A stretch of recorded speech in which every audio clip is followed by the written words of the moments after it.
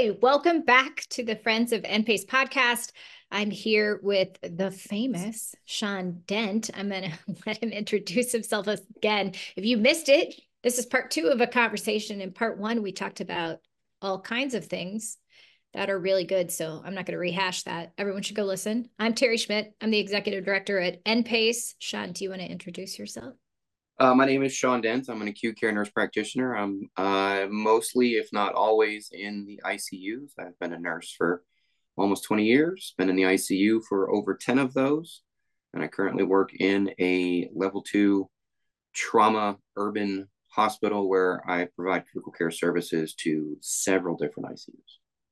Thanks for having me again. Thanks for being here again. We've monopolized so much of your time in the last 6 months. So I think you're like an honorary NPACE staff member. And that's No, I fine. don't know if you would say monopolize. I'm volunteering. So You are. And you mentioned on the last episode how long we've known each other. And so at least 15 years, I would agree. That's when I started out doing the Twitter thing and we connected. But I roped you into coming to our first acute care NP conference and giving us some feedback. We'll get to that. I don't think we want to start there. But I do. So I want to I want to change our focus and I want to talk about student NPs and new NPs because I think you and I will have a little bit of similar but also different perspectives because mine is primary care and yours is acute care. And again, we will go back to pre versus post pandemic because the world of education was changing even pre pandemic, and COVID just accelerated changes in NP education. It's part of why I've moved into this realm because I couldn't impact so much what was happening pre education side. So, how's acute care with the students and the new NPs? Let's start there. I don't I'm going to slightly disagree with you. I don't think the pandemic has changed it much. Okay. Probably because acute care programs are still very much underserved. As in, if you have a would be interested student who's interested in advancing their career to be an NP, go to Google, search programs. I guarantee you the first several pages are going to be primary care. You have to dig for an acute care program. So most acute care programs nowadays are either a cohort, a combined, or strictly online because there's just no other options right now. I got lucky in the area of the world that I live in that there was an acute care program that was within driving distance. Way back in the day, I chose to drive 70 miles one way to go to these classes because at the time, I felt I could get a better experience using the traditional brick and mortar school. Since then, my opinion has definitely changed.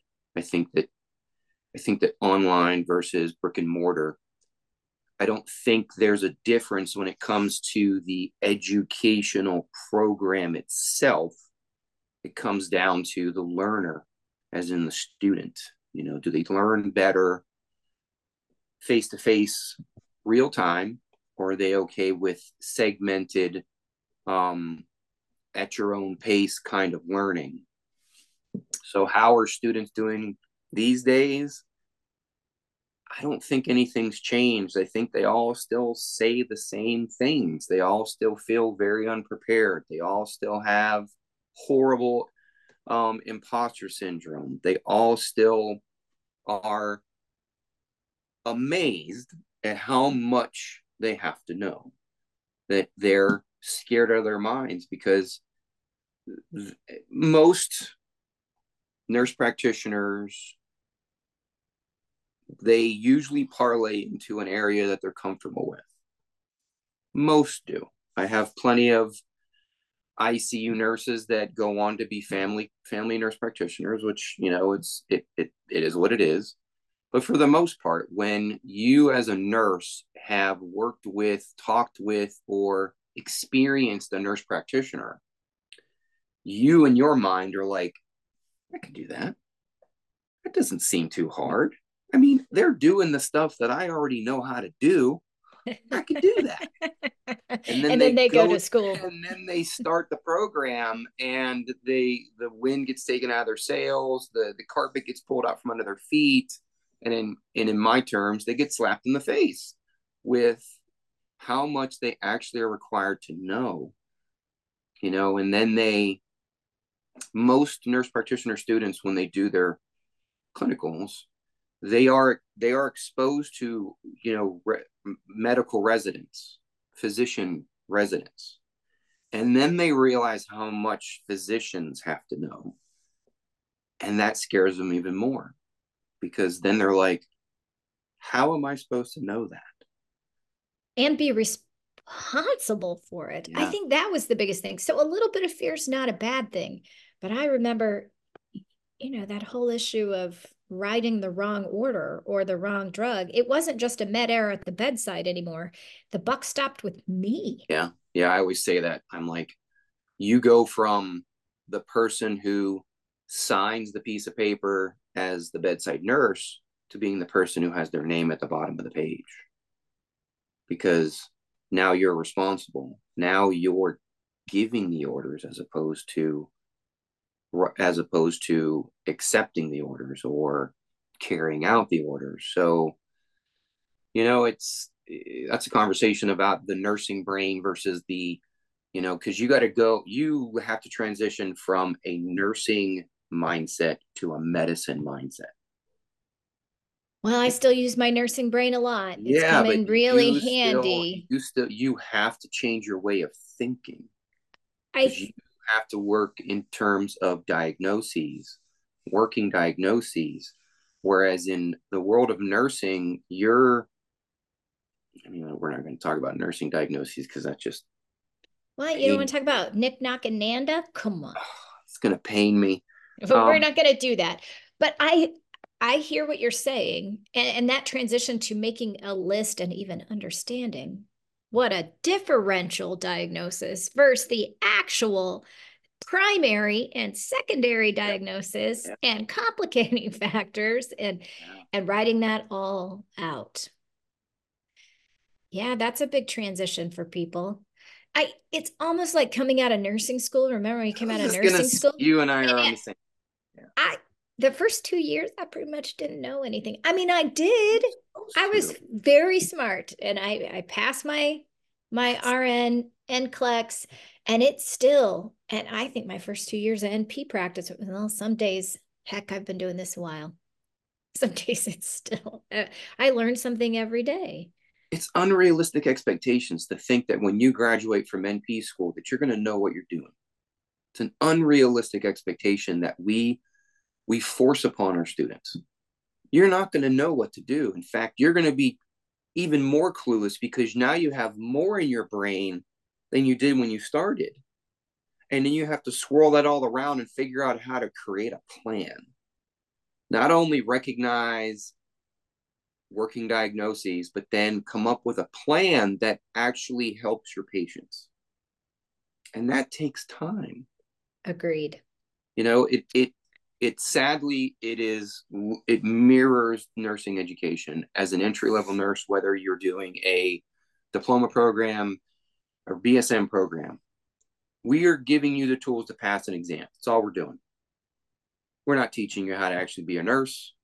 We're not teaching you how to do the skills required. We're not teaching you time management skills. We're not teaching you crisis management skills. We're not teaching you advocacy. We're literally teaching you, we're scraping the surface so that you can pass an exam. That's it. Well, I mean, there's only so much time. And also, I mean, yes, there's only so much time. And education models have changed. We'll get back into that. I mean, I don't want to be the person who said I walked uphill both ways to school in the snow, but I'm a diploma grad. And so by the end of school, I was managing a team of patients on a med surg floor. That's kind of how it went. So, yeah. Anyway, back in the Oh day, my. I know. I think we didn't even have, I had gas lamps and probably was sharpening my own needles back then. That was so long ago. Okay, so no one cares how old I am or how decrepit I am. I I agree with you. No one's going to know. This is why I think we're seeing new NPs leave the profession quickly too, because they're making less money than they were at the bedside with a heck of a lot more responsibility, more time. We're 5 days a week in primary care, and they're working 10 to 12-hour days if they're going to get their charting and everything else done. They've got all of this production to put out. There's so much business knowledge we're not teaching in NP school for sure. I just think it'll be like bedside and staff nursing. We're just seeing an exodus into this.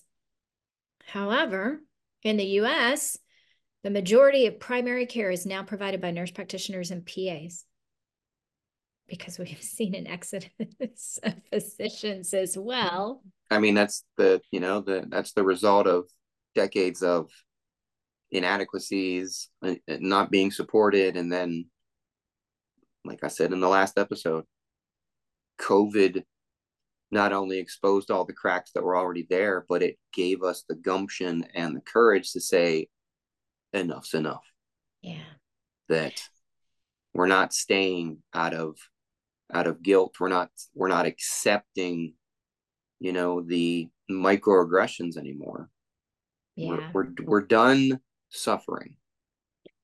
Yep. I remember I was taught in NP school. If a physician came into the nurse's station, you had to get up and give him your chair and I think I offer may to have get coffee. shared this with you since you opened up that bag of tricks. When I was a bedside nurse, I was an ICU nurse in an older hospital. We had just transitioned to an EMR. That's how old I am. Is that ICU Oh, and everything was yes. done on paper, and In then the it big transitioned. binders. Those were Yeah, my favorite. yeah, it transitioned to an EMR that was horribly clunky. But at the beginning of those first formative years, there weren't enough computers, so everybody had to share. Everybody had to share, Mhm. right? I was charting on my patient, and one of the physicians asked me to get out of their chair, and I wouldn't get out of the chair because guess what? My job is just as important as your job, because guess what? Those patients require me just as much as they require you. So I was stubborn back then, and Yeah. I got reported. I got Look at you reported. outing yourself. I got Oh, reported. Yeah, so they reported me to the nursing supervisor, who then had to come and tell me, you know, sidebar. She was like, Sean, I'm not doing anything. Nothing's going to go any further than this, but you should be aware that that doctor reported you for not getting out of their chair. out of their chair. I love that. It's such a transition in my years in practice from that to being an NP, having such a beautiful collaboration with some of the physicians who appreciate the nursing profession now even more, to where I am now in my clinical. And yes, I'm doing telehealth, but that's a whole nother discussion. And it's really pushed my brains to the limit of data collecting and logic, where I used to trust my hands and my eyes. But the physicians I work with, phenomenal, and such a team. I never dreamed that I would, in my years in healthcare, be where I am now. And we're all in this together. Everybody's got the same goal. We all have the same goal You know, in the end. but isn't that's there's all the negative things that have happened in healthcare with nursing and education of the students, but that's an amazing positive aspect, is that our profession now has more of the respect that we've been asking for decades, because we're being recognized as an equivalent provider. We also stay in our lane where we should, but Absolutely. that I don't want another lane. we are recognized for our strengths. Like, I Mm, would have never thought in a million years that I would be managing what I manage, and that physicians, world-renowned surgeons, come to me for an answer instead of them telling me what they're doing. They text me, call me, hey Sean, so and so, this, and this. What do you think we should do? yeah. And I that's the get growth. That's the growth of the profession right there. yeah, I get that too in diabetes, but it's likewise.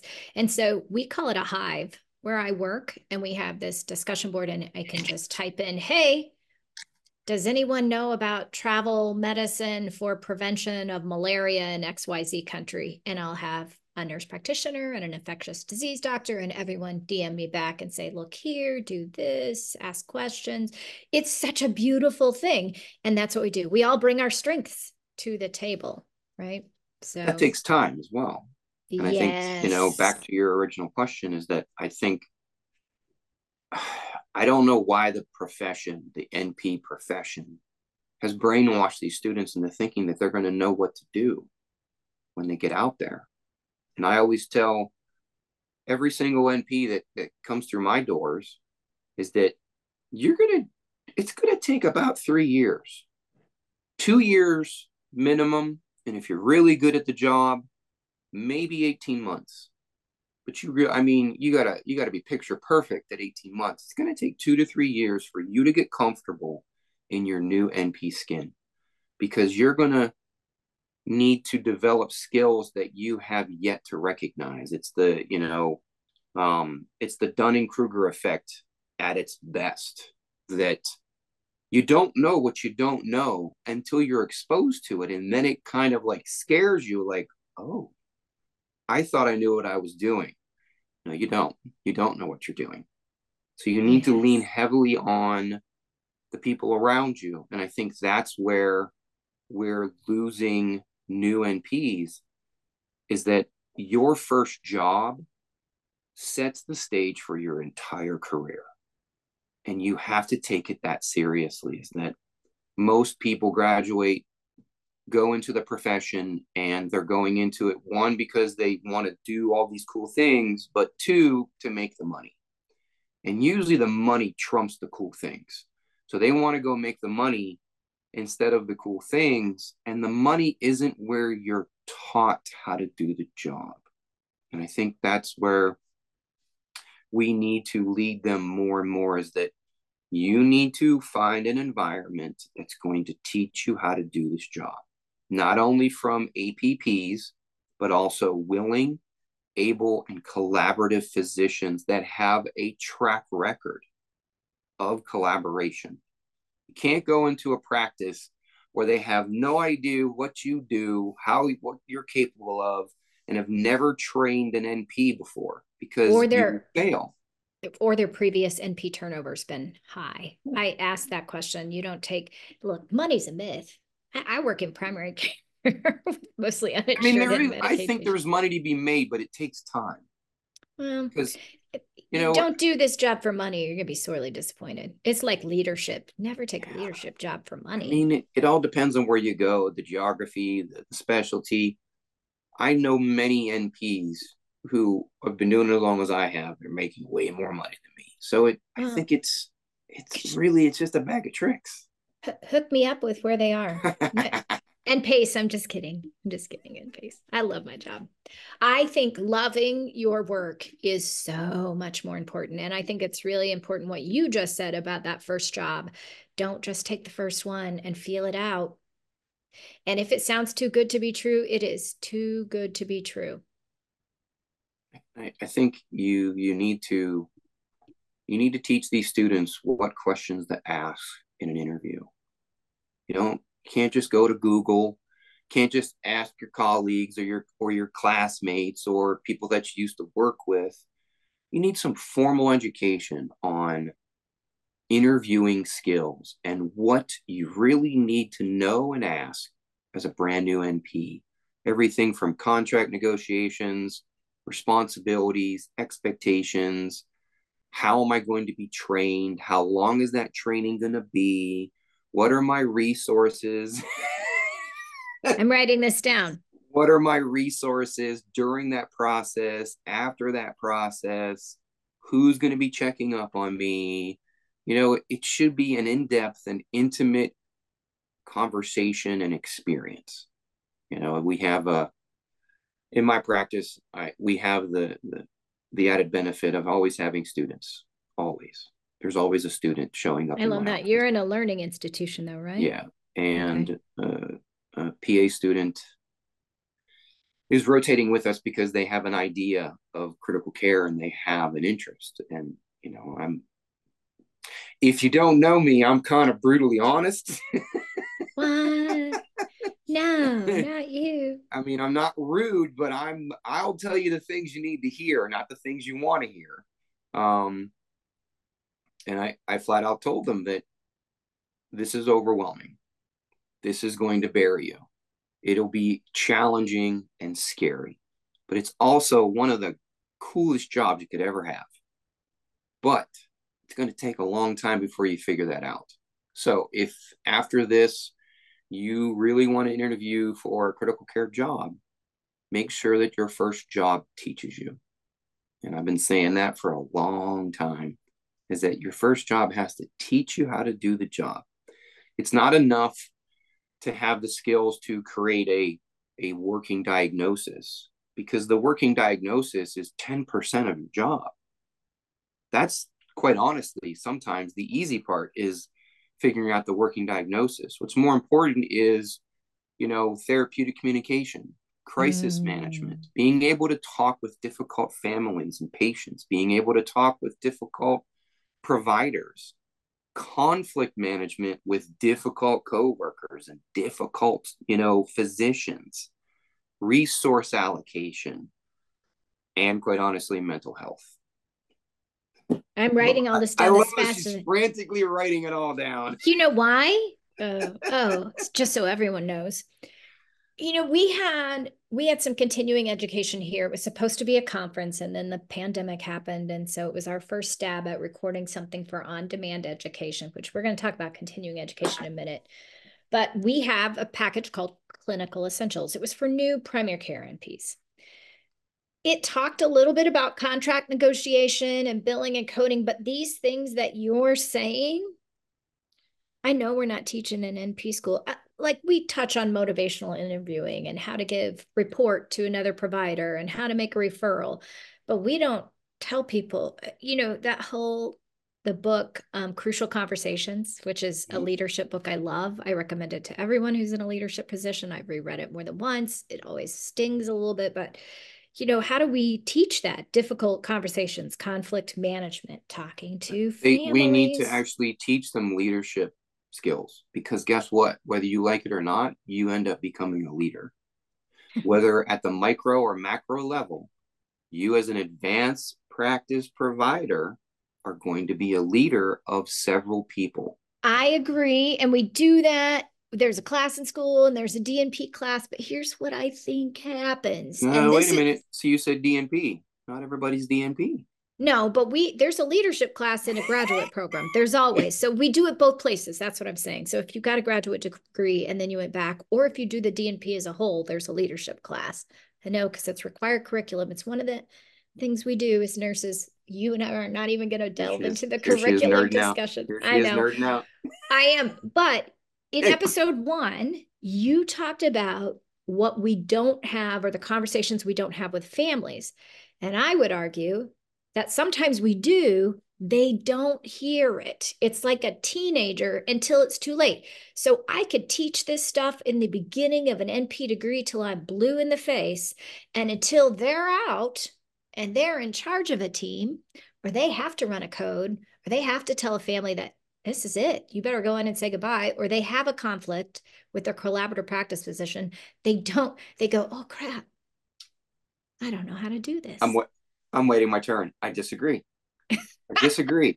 Okay, I just let's think hear it it. needs to be timed better, because they're not going to Um, understand the value of a leadership class until the until end. they're out there. So that leadership class should be in the same semester or during their last semester, Practicum. after they've been Mm-hmm. through a practicum where they're responsible for patients, where they're responsible for providing care, where they're responsible for time management, where they start to figure out that, guess what? There are going to be nurses that hate you just because you became an NP. Yeah. Nobody How do you tells deal you with that. it? Right. That's my point, is that so you need to give them, it has to be tangible. And it has to be real. Sometimes we're so fluffy, textbook theory. We Like, just are. I think we're missing the boat on having people who have boots on the ground teach that class.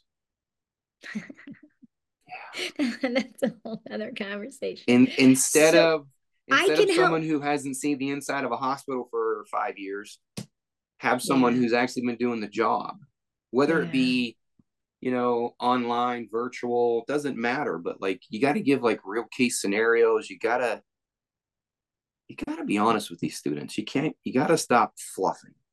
And I Yeah. think that's where I'm different than most, because I'll say it and I'll probably get flack for it, is that there's a lot of students that don't like me because I can be pretty brutal sometimes when it comes to expectations and performance, because I feel that I require a lot out of you, because at the end of the day, when you get out there working, you're going to be required to do a lot. You sent me an Instagram video on this very topic, which I would have, I mean, and the magic words were, I am giving you this critical feedback because I need to raise the bar. I need these outcomes to be higher. No, I have And high and expectations for I you. have high expectations and I believe you can do this, or I Yeah. wouldn't waste my time giving you the feedback, essentially, right? Was the I mean, those are the difficult. So then, you could parlay that into why are students having such difficult times? Is because educators aren't having those conversations. Educators are, we have a lot of diploma mills that people are just well, being churned out instead of we can having talk those about why difficult, that is. I mean, that's about bottom line not finances. having those difficult conversations, those real Yeah. conversations of that it's not enough to be a perfect straight A student. It's just not enough. In fact, most straight A students make pretty horrible Struggle. clinicians. Yeah, they're going to struggle because they haven't had any struggles previously. All right, I can help with this. This is where I can help. So let's talk about that at least for another 5 or 10 minutes. Thank you, staff, for staying on.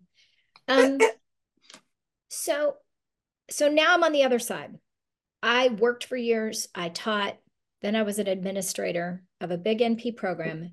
And I've watched my career transition, and now I'm on the other side of that. How can I help NPs in practice?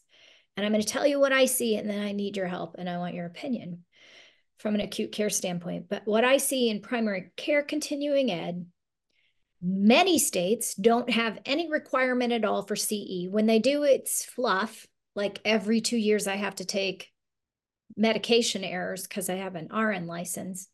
It's the same course I've taken every 2 years. And so I start to turn it off. So there's no value giving to continuing ed. It's only needed for recertification with a certain amount of farm hours. People are getting it for free. It's being cut from hospitals. It's being cut from primary care. Universities have cut it across the board where they can because it's all about how much bottom line money they make. And so people will just do it to meet a requirement, just like students and how many discussion board postings. So I made 3 postings and you only have to make Mm-hmm, 3. It doesn't mm-hmm. matter if there's substance. How do we, with all these notes I just took, do this and convince new nurse practitioners that I can at least help you, or those who have been out in practice for a while, because it certainly doesn't stay the same. Practice changes. Here's this thing that I know that you need that's not just meeting a licensing and certification requirement. So, what can I do to help new acute care NPs?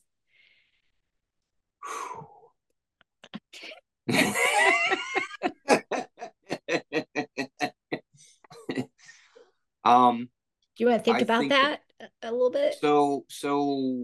It's sort of like what I said earlier, is that acute care NPs are underserved, Okay. not only in programs, but also in CEs. So for me, an individual who is required to have a certain number of CEs for all the certifications I have, there are only 2, if not 3 places that I will go to get my CEs. One, because it's the only place I can find them. 2, they're quality CEs that actually help me in my practice. So the answer is finding out what the pain points are for acute care NPs. What is it that acute care NPs need to know more about? Um, I'm a very biased NP because I love the acute care side. I love teaching. I love the ICU, and it's all I've ever done. And I've always been in the inpatient world, and I have a passion for it. So I'm very biased. So my problem is that I've been doing this a little while, so there isn't a lot left out there that's going to teach me what I need to be taught, other than current events, other than new Updates. guidelines, new Right. updates. I'm by far done learning, but it has to be worth my time and effort. So Okay. most of the time, acute care NPs end up going to physician-led conferences because that's where the higher leveled education exists. For instance, someone like me who does bedside ultrasound, the only place for me to get that kind of education is either to go to a very small conference given by like a hospital or a group, or to go to a national conference like CHEST or SCCM, Correct. which is thousands upon thousands of dollars. And it's usually a little bit above my pay grade. So it's a little bit more than what I'm interested in. So there's got to be, we got to find a happy medium that's going to meet the pain points of Okay. acute care NPs, you I'm know? writing. I'm writing all this down again. Like I feel that most new acute care NPs do not have enough knowledge when it comes to vasopressors, when it comes to vasopressor management, shock management, being Mm. able to differentiate between the different types of shock and how to treat them. I don't think that new NPs have enough knowledge when it comes to everything respiratory, everything from asthma exacerbation, COPD exacerbation, acute respiratory failure, ARDS, all of that, and ventilator management. Yeah, vent Most people, management. ventilator management is intimidating because unless you're like me, you've never been exposed to it, or you had a scratch the surface kind of exposure. It was too much, too intimidating, so you just moved on, or you just let somebody else take care of it, you Well, I know? mean, because someone can die, right? And the second that you realize just a change on event setting could kill somebody, you're like, ah, no, Yeah, uh, yeah, yeah. So, I mean, it has everything to do with like what are the big heavy hitters in acute care? Always antibiotic management, respiratory failure, shock management. Those are the real heavy hitters. And then anything that has to do with neurological injury, everything from stroke to, in my world, talking about like, hemorrhaging, whether or not someone has a ischemia versus a hemorrhagic incident. What do you do with that? How do you recognize, blood pressure management? Are you able to manage hypertensive urgencies and right, emergencies? right, hypertensive crisis. So it's everything that you need to learn when it comes to managing acute care patients in the inpatient world. Yeah, But dialing that back to a new provider, I think that's where we miss the boat. okay. Most people in my shoes are going to end up going to like SCCM and CHEST because we need something beyond entry level. I need something beyond entry level, but someone who has less than 5 years of practice, you know, being able to manage the things that I've talked about, or maybe having a entry level discussion on ECMO and understanding what ECMO is and why you need to know about it. Maybe you're not going to work in an ECMO facility, but understanding when a patient needs it or qualifies for it and where can they go, those kind of things. All right, And of this is course, good. palliative care is huge, as our previous discussions, is that Hmm. having the death talk, being able to have those difficult conversations. I like that. So I could keep Well, going. I know I filled up 2 pages just in the last 10 minutes. I think this is good. But also, I would say beyond beyond education, what I'm seeing too is connection. And how do we provide that? And people who haven't been to an in-person conference don't understand what happens. And that's why they sit behind their laptop and do, which is fine. I'm going to cough again. I talked too long. Okay. I'm going to cough one more time. Say something amusing, Sean. Stop smoking. Even though I know you don't. So Well, I know. I should take it up maybe and then I can quit. Um, but connection, taking time out to fill their cup with other professionals, I think those things can't be underestimated. And that doesn't always happen at a huge national conference or wherever. And we do that really well. But that's the other piece that's missing from this is the importance of in-person CE that no one's paying for anymore. yeah. I mean, in the beginning of my career, I went to all the conferences, and of course, the pandemic, you change your mindset and your approach. And now that we're, more comfortable with going back into in-person conferences, I think we're all having to relearn how to do that. Because even someone with my experience, when I went to your conference this past fall, it it took me a while to figure out what to do, you know, and that, when you go to an in-person conference, most people create these I want to say cliques, but everybody finds familiarity in people you sat next to, or people getting the same kind of lunch, or people doing the same kind of activities, and then one thing leads to another, and then by the time you have those fun conversations, the conference is almost over, you know, because that's what happened to me, is that I ran into the same people over and over again, and then one thing led to another, and it was that last day. I unfortunately had to leave the conference early, but that last day, I ended up having a lot of social conversations with a lot of people. And I wish that I would have had that in the beginning of the conference, because then it Yeah. would have made for a very different experience. Look, Because whether it's like we, speed dating. You got to well, give them your yeah, phone. Here, put your number. I Text remember me. I went to a business conference a couple years ago, long time ago now. And it was a business for nurses. It was a nursing business conference. And they actually had like a social cocktail evening where it was like a 2 hour thing where it was just social hour. And then they had topics. They even created topics for you so that you could have, you could break ice breaking conversations on, even though you're from another area of the world, we share the same struggles. And that's where I relate nursing to like the military, because I'm a former military, is that nursing is like the military.